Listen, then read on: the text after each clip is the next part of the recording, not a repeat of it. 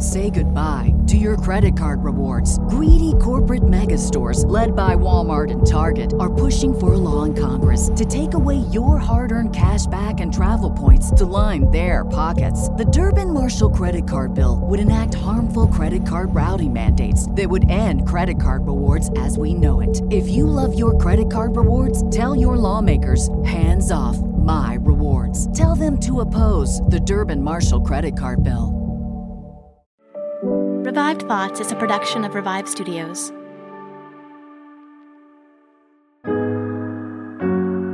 This is Troy and Joel, and you are listening to Revive Thoughts.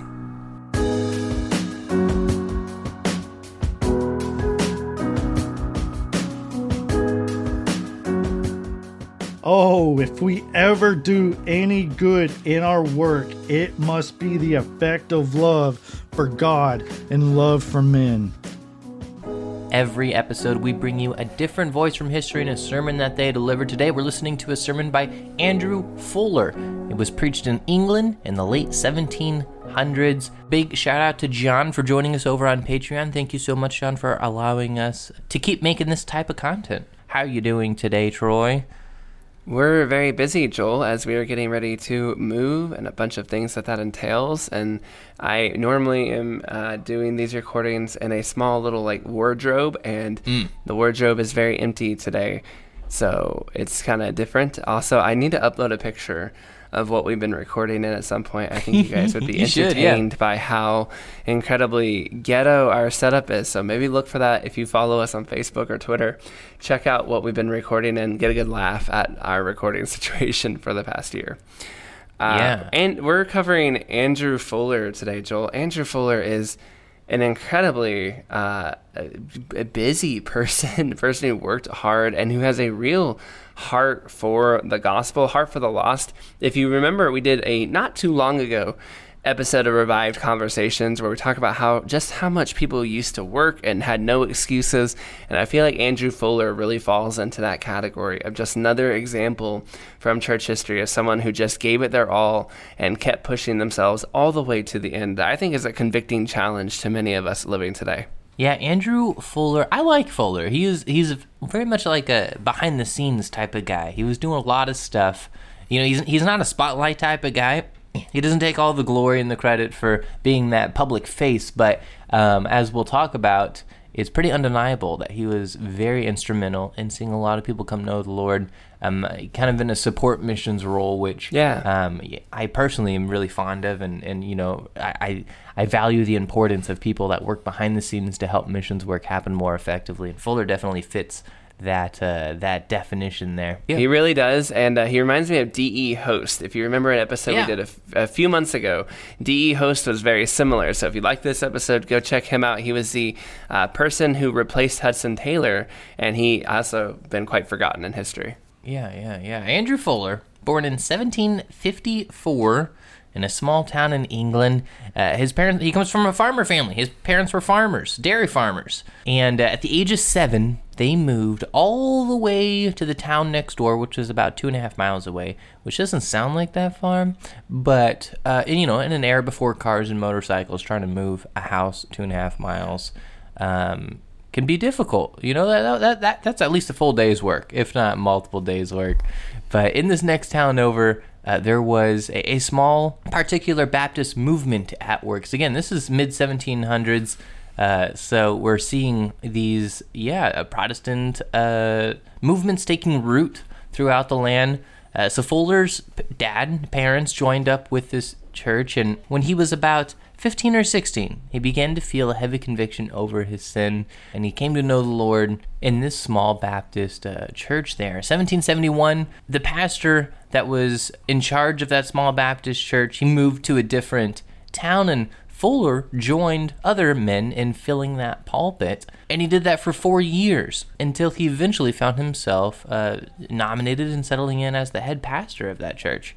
So he was a man that he was never formally trained. You know, he kind of was raised into it, learned from people around him, filled the pulpit, eventually, establishing that reputation, that foundation, taking that head pastor position, but completely self-taught. During this time he was serving as pastor, he also began to have a bit of a theological change. At the time, what is called sometimes high Calvinism was kind of in full swing. It was very popular during this time. And high Calvinism is a type of Calvinism that emphasizes the sovereignty of God. But it's so much so that basically, and if I can sum it up, and I hope no high Calvinist gets mad at me, but it's something basically to the effect of like, God is going to save those who he's going to save. So you don't really need to evangelize because that would be putting the work on yourself, and that doesn't work. So God's going to save whoever he's going to save. So you just focus on God, if that makes sense. And I'm sure that was an absolutely terrible sum up, but that's basically what was in full swing at the time. And Fuller's predecessor to that church that he had been involved with said that was kind of his way of thinking, that when he asked him, what would you say to the unconverted? He was like, I wouldn't really have much to say to them. God will convert those who he's going to convert, and those he's not. And that's basically on them, and there's nothing you can do about it. And Fuller didn't like that. He basically was kind of like, no, look, we are called as Christians to share the gospel. And yes, God is in charge of people getting saved. But at the same time, we're supposed to be preaching and teaching. The unconverted are supposed to be presented the gospel. And we should have a heart for the lost. We should have a heart for people who are destined for hell. And we should be trying to teach them and preach to them and get them the gospel with everything inside of us. And the reason I'm trying to be, careful, but also explain this is because this is still a viewpoint that's around today. I have met people who still hold to the high Calvinism. So it has not gone away completely. It's still something in our day and age.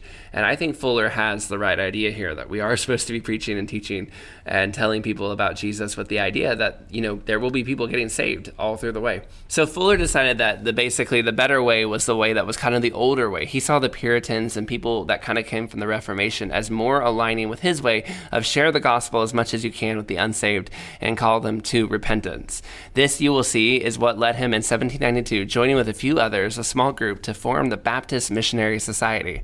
And I think it's kind of incredible because Baptists weren't that big yet. We think of Baptists, you put it in your mind if you're living in the United States of America, but even if you're not in England, Baptist is a huge, huge movement around the world. But at this time, it was very, very small, and a small group of them are getting together saying, the Baptist Missionary Society should be sending missionaries to the world. This was still very young. The Baptists were still coming together. They've been around for a while, but they were not nearly as big as they are today and as influential as they are today. And so coming together, a group of them just saying, no formal heads of state. This wasn't like the big president stepping down, but just a group of them saying, hey, we're going to get this missionary society going between us because we love the lost and we want them to hear the gospel, is a pretty big deal. He believed that to be faithful Christians, they had to preach and send missionaries to those people who are lost, and that the first missionary they sent, the very first one, they sent about less than a year later, and a personal friend of Fuller's, whose name is William Carey. Yes, William Carey, often called the father of missions. Today's episode's not about William Carey, it's about Andrew Fuller, but they are very much connected. William Carey, the father of missions, he served in India for over 40 years. He inspired hundreds to follow him there, but yet William Carey describes his relationship with Andrew Fuller as, quote, I would go into the pit if he were to hold the ropes.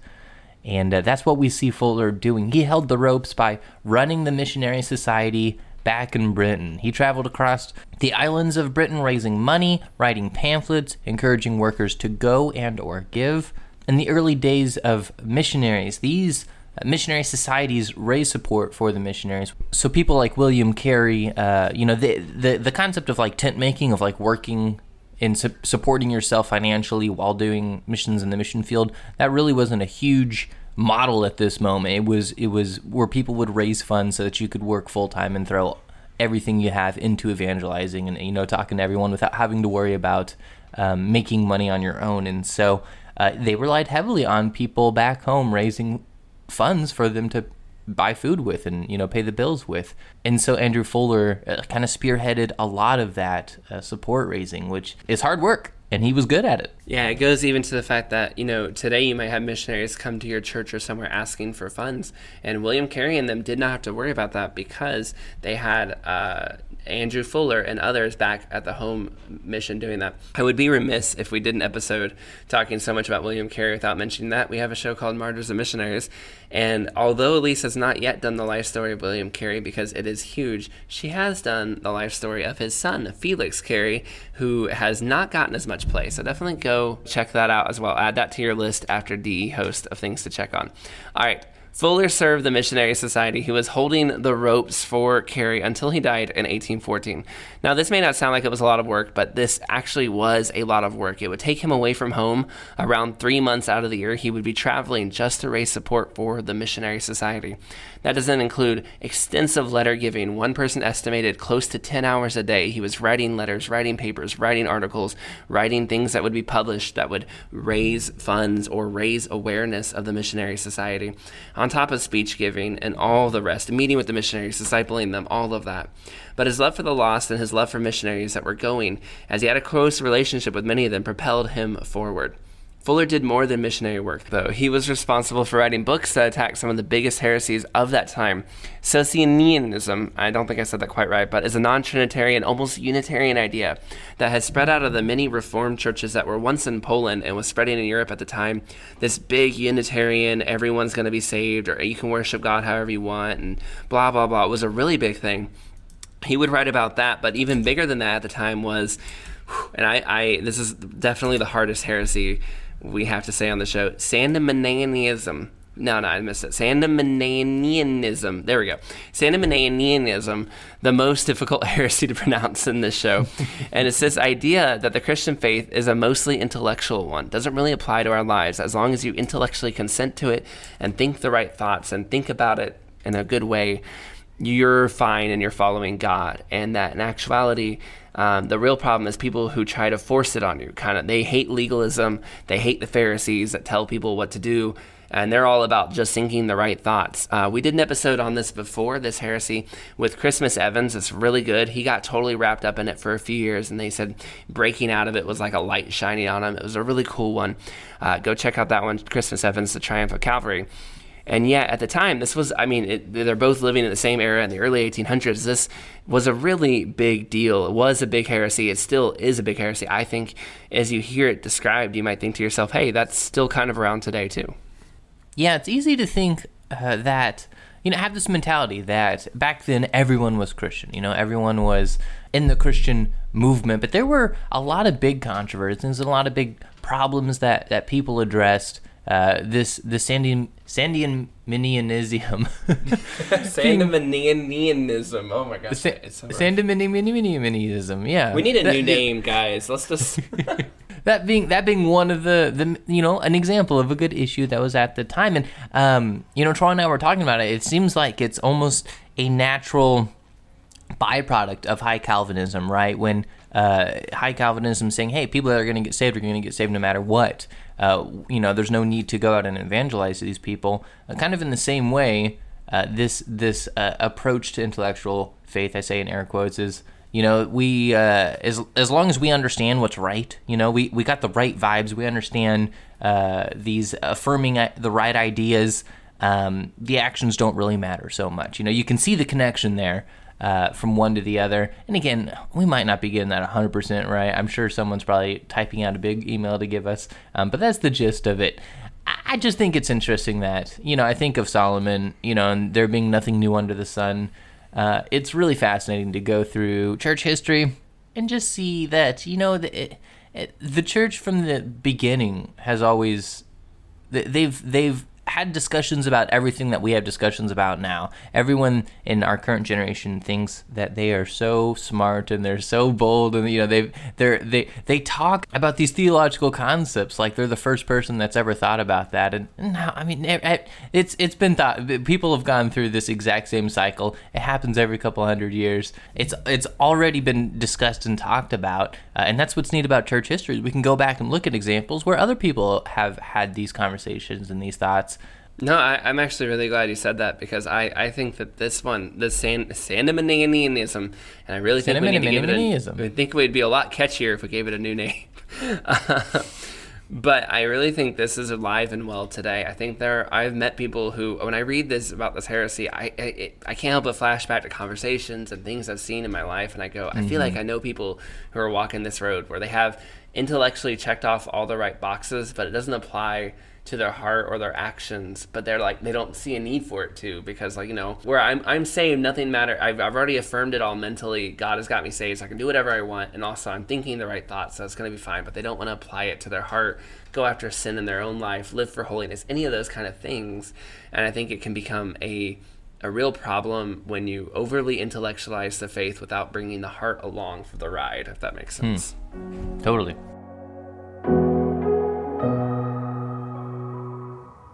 What's so special about Hero Bread's soft, fluffy, and delicious breads, buns, and tortillas? These ultra-low net-carb baked goods contain zero sugar, fewer calories, and more protein than the leading brands, and are high in fiber to support gut health. Shop now at Hero.co.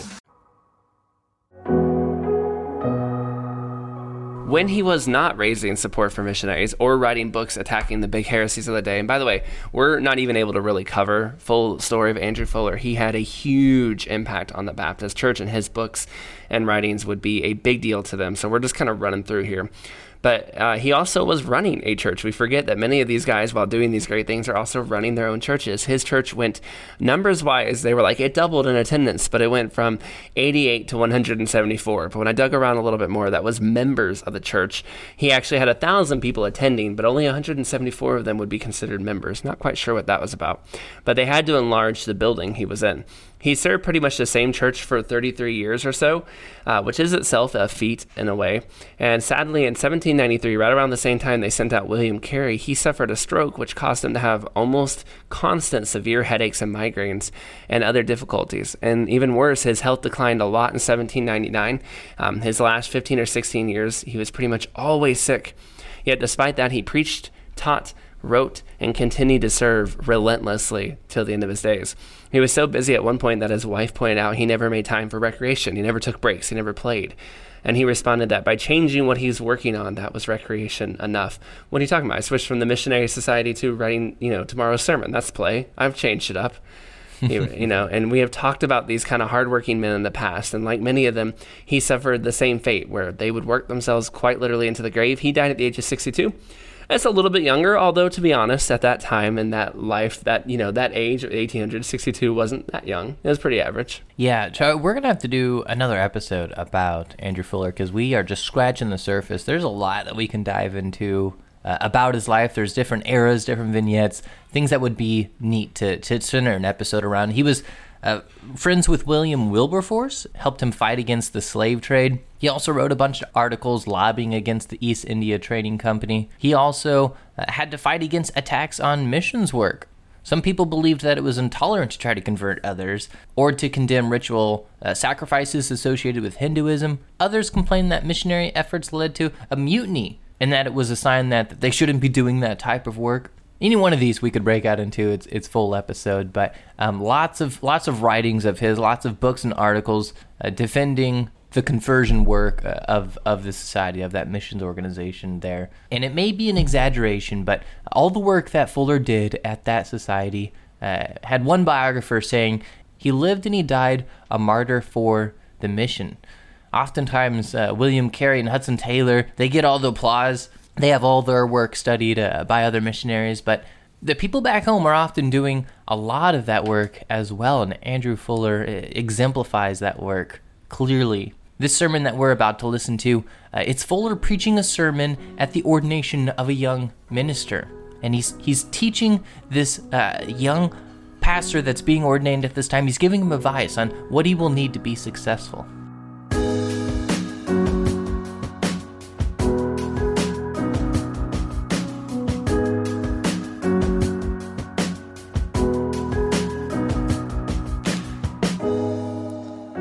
In speaking to you, my brothers, on this serious occasion, I will not undertake so much as to communicate anything new, so much as to remind you of what you already know and have felt already.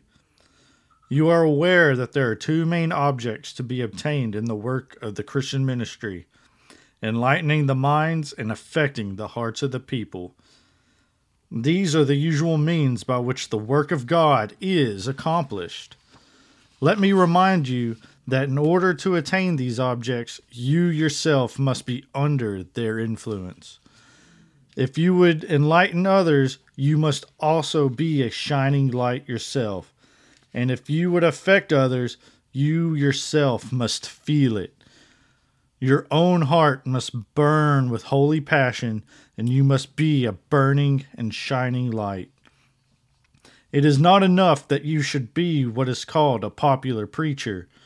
A man may have many gifts so as to shine in the eyes of the masses almost as bright as he does in his own eyes, and yet possess little or nothing of spiritual light. Light, the tendency of which is to transform the heart. So also a man may burn with zeal as Jehu did, and yet have little or no true love for God, or affection for the souls of men. Spiritual light and holy love are the qualities which Christ here commends. You will give your full attention, my brothers, while I attempt to remind you of the need of each of these in the different parts of your important work. In the great work of preaching the gospel, in presiding in the church, in visiting your people, and in your whole demeanor through life. In the great work of preaching the gospel, oh, my brother, in this department we must resemble the living creatures mentioned by Ezekiel, full of eyes. We almost need, in one view, to be made up of pure intellect, to be all light.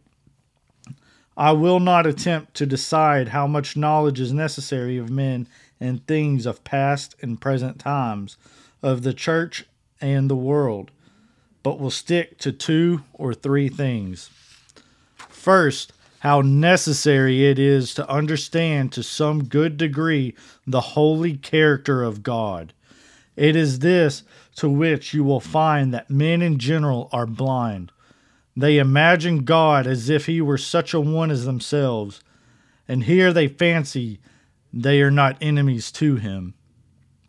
You will have to point out the true character of God so that the sinner may see his own inadequacy, and not have the hatred in his heart hidden from his own eyes. A just view of the holy character of God will also be one of the best preservatives against error in other respects. Almost all the errors in the world proceed from ignorance of the true character of God. To what else can be attributed the errors of Socinianism, Arianism, and Antinomianism? From degraded views of God's character arise lesser notions of the evil of sin, of its justified punishments, and of our lost condition, and of our need of a great Savior. And then of the work of the Spirit. O brothers, may you give off this light with untainted shine, and in order to do this, speak often with God in private, since there is no way of knowing the true character of another so well as by personal, private discussion. Second, a knowledge of Christ as the mediator between God and man is necessary. This is life eternal, to know you, the only true God, and Jesus Christ, who you have sent. Here also men are greatly ignorant. He is in the world, and the world does not know him. It must be our concern as ministers to know him, and comparatively speaking, to know nothing else. And so we may pass along the knowledge of him to others. The glory of Christ's character is such that, if he were to be viewed in a true light, and not through the false mediums of prejudice and the love of sin, but through the mirror of the gospel, he must be loved. Here, my brother, we need to be intimately acquainted with Christ, that we may be able on all occasions to give a just portrait of his character, that we may be able to tell of his dignity, his love, the generous principles of his achievement, and how nobly he executed the great enterprise. Third, A knowledge of human nature as created is necessary. We will be unskilled workers unless we are acquainted with the materials on which we have to work. It is not more necessary for a surgeon or a doctor to understand the anatomy of the human body than it is for ministers to understand that we may call the anatomy of the soul. In particular, we must be very careful to distinguish between primary and criminal passions. God habitually addresses the first, and so should we, but not the second. The second is only the abuse of the principles implanted in our nature. To be more explicit, God has created us with the love of possession, but the excess of this love becomes envy and idolatry. God has implanted within us a principle of achievement, but the abuse of this is pride and ambition. God has created us with the love of pleasure, but this indulged to excess becomes sensuality. Now, the Word of God will not appeal to our corrupted desires, but the Word of God is full of appeals to those principles of our nature in which we are created. For example, in His Word, God addresses Himself to our love of possession and points to an inheritance incorruptible, undefiled, and that never fades away. To the principle of achievement, the Bible presents to our view a crown, and to our love of pleasures, it informs us that in His presence there is full of joy, and at His right hand are pleasures forevermore. And in short, in the same way, He addresses the principles of zeal, love, hatred, shame, fear, revenge, and so must we. Fourth, a knowledge of human nature as depraved is necessary. Without this knowledge, we will be unable to trace and detect the workings of a wicked heart. Sin is a deceitful thing, and we are apt to be influenced by its tricky names. Stinginess is called frugality. Overspending is called generosity. Bitterness of spirit in rebuking is called discipline. And resentment is called a passionate spirit. We need, therefore, to know the root of the disease and the various ways in which it operates. In order to effect a cure, the knowledge of the disease is indispensable. And in order to attain to this knowledge, we must study the various symptoms by which the disorder may be recognized. Fifth, a knowledge of human nature as sanctified by the Spirit is necessary. Without this, we will be unable to trace the work of God in the soul, and unable to fan the gentle flame of divine love in the genuine Christian, and to detect and expose the various counterfeits. You will also need, my brother, a heart warmed with divine things, or you will never be a burning and shining light. When we are thinking or preaching, we need to burn as well as shine. When we study, we may rack our brains and form plans, but unless our hearts burn within us, all will be a mere skeleton. Our thoughts become only the bones. Whatever their number, they will be all dry, very dry. And if we do not feel what we say, our preaching will be poor, dead work. Affected zeal will not do. A gilded fire may shine, but it will not warm. We may smite with the hand and stamp with the foot and throw ourselves into violent convulsions. But if we do not feel, it is not likely the people will. Unless, indeed, it is a feeling of disgust. But suppose there be no affection, nor any deficiency of good and sound doctrine. Yet, if in our work we feel no inward satisfaction, we will resemble a millstone. preparing food for others, the value of which we are unable to appreciate ourselves. Indeed, without feelings, we will be incapable of preaching any truth or of performing any duty rightly. How can we display the evil of sin, the love of Christ, or any other important truth unless we feel it? How can we preach against sin without feeling a holy indignation against it?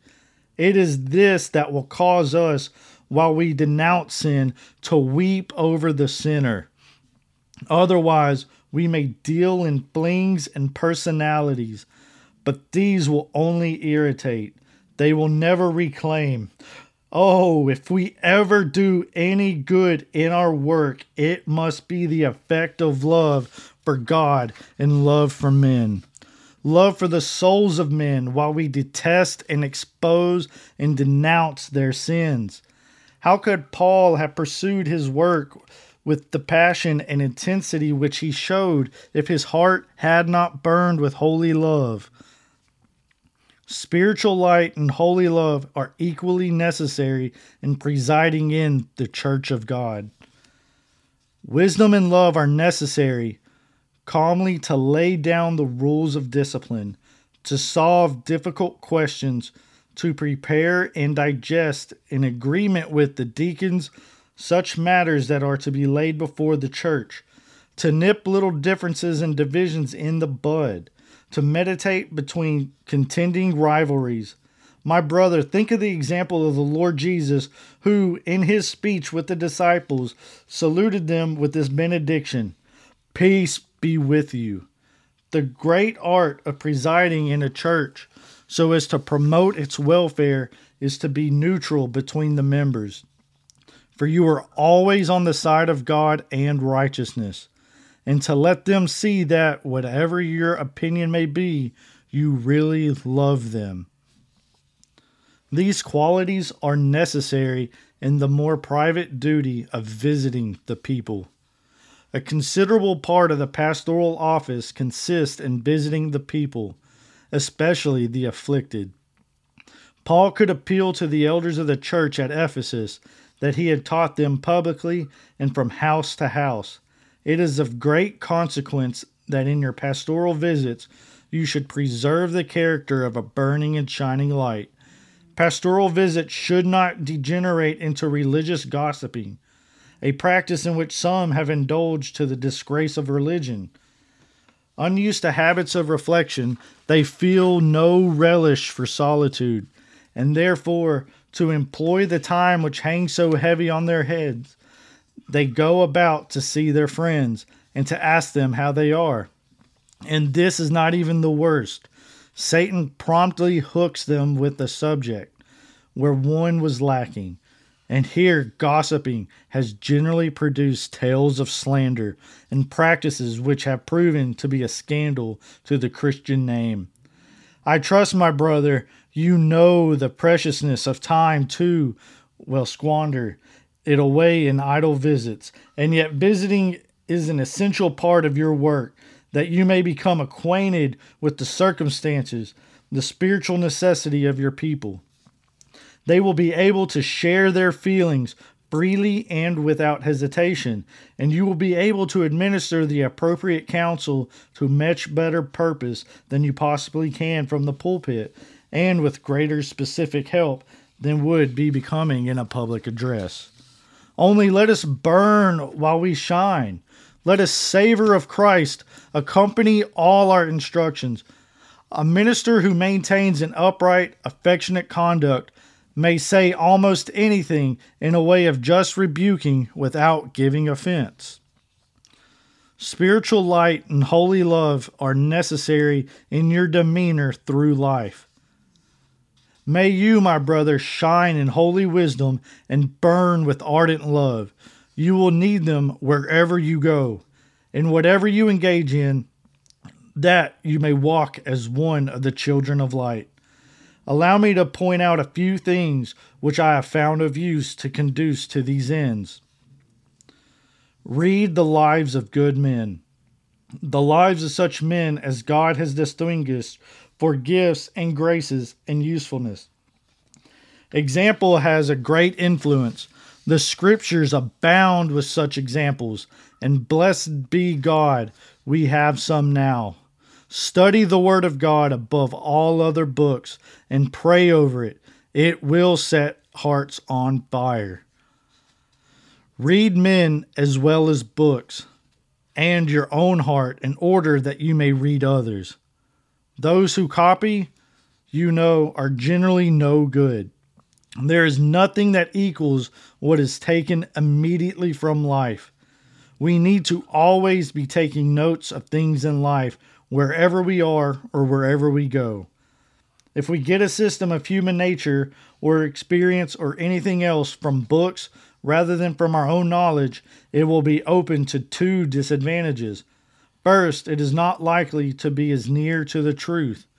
For systems which go through several hands are like successive copies of a painting, and every copy of the preceding one is more unlike the original. Or, like the telling of a tale, the circumstances of which you do not know of your own personal knowledge, yet every time it is repeated there is some variation, and so it becomes further removed from the truth. So, Agrippa showed his wisdom when, instead of depending on the testimony of others, he determined to hear Paul himself. Secondly, if it is correct, still it will not be so serviceable to you as if it were a system of your own working. Saul's armor might be better than David's sling, but not to him, seeing he had not worn it. Live the life of a Christian as well as of a minister. Read as one, preach as one, converse as one who is to be profited, as well as to profit others. One of the greatest temptations of ministerial life is to handle divine truth as a minister rather than as a Christian. To do it for others rather than for ourselves. But the word will not profit them that preach it any more than it will them that hear it, unless it be mixed with faith. If we study the scriptures as Christian, the more familiar we are with them, the more we will feel their importance. But if our object is only to find out something to say to others, our familiarity with them will prove a snare. It will resemble the way of soldiers, doctors, and gravediggers with death. The more familiar we are with them, the less we will feel their importance. Commune with God in private. Walking with God in quiet place is a grand tool with His blessing of illuminating our minds and warming our hearts. When Moses came down from the mount, his face shone bright and his heart burned with zeal for the honor of God and the good of His people. Alas, alas, when you do not have this. Jeremiah 10:21. The shepherds are senseless and do not inquire of the Lord, so they do not prosper, and all their flock is scattered. Hold out the word of life, not only by rules, but by holy practice. Let your light so shine before men that they, seeing your good works, may glorify your Father who is in heaven. Without this, in vain will be all our attempts to be burning and shining lights. My dear brother, allow me to conclude with an earnest prayer, that you may long continue a burning and shining light to this church, and that after turning many to righteousness, you may shine as a distinguished star in the heavens forever and ever.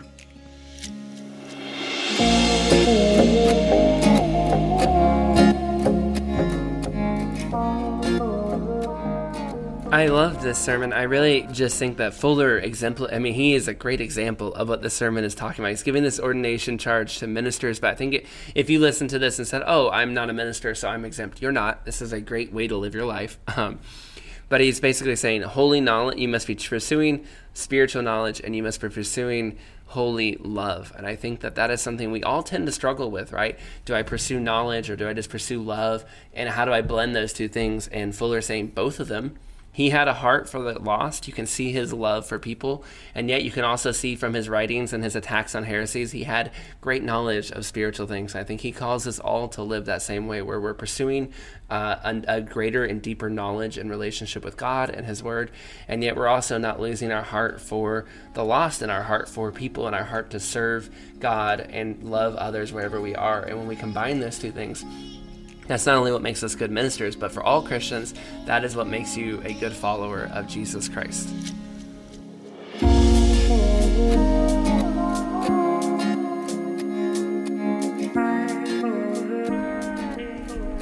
Thank you for listening to today's episode of Revived Thoughts. Today's sermon was narrated by Ples Evans. He has been married for 10 years and has 2 kids. He lives in Texas and is fostering to adopt. He works in the cement industry, and he says he loves reading Puritans and Reformers and other old theologians and pastors. Big thanks to Ples for narrating the sermon, a new narrator on the Revived Thoughts lineup. Absolutely. Thank you for listening to this episode of Revive Thoughts. If you enjoy Revive Studios content, we ask you to please join us on Patreon. We have people joining like John did all the time, and we appreciate when you do. Not only do you help us run the studio and continue to do more work, but you also receive some goodies, some thank yous from us. You get access to our full deep dives. We've done a deep dive on the Salem witch trials, an hour and a half of very good content, and also the First Crusade and Joan of Arc. And we have a Ethiopian deep dive coming very soon. Once Elise and I are all settled and from where we're heading, we should be able to get going on that. And also you will receive some other things from us as well, the bookmarks and the depending on what tier you join in, depends on kind of what you get, but you'll get also access to ad-free listening, all kinds of good things. So go check out the Patreon page, find out what we can give you, and we can also continue to grow our studio and do more things because of those of you who have joined us there. So thank you very much. This is Troy and Joel, and this is Revive Thoughts.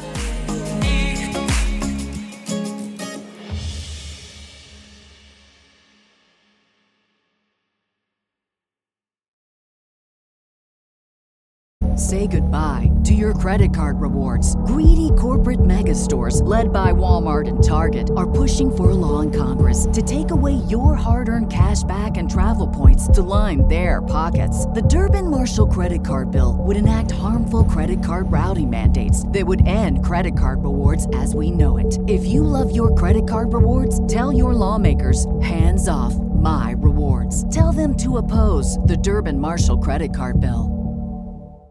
This is your invitation to the intersection of versatility and design. The kind of experience you can only find in a Lexus SUV. A feeling this empowering is invite only. Fortunately, you're invited. Experience the versatility of the complete line of Lexus SUVs and some of the best offers of the year on select models at the Invitation to Lexus sales event, now through April 1st. Experience amazing at your Lexus dealer.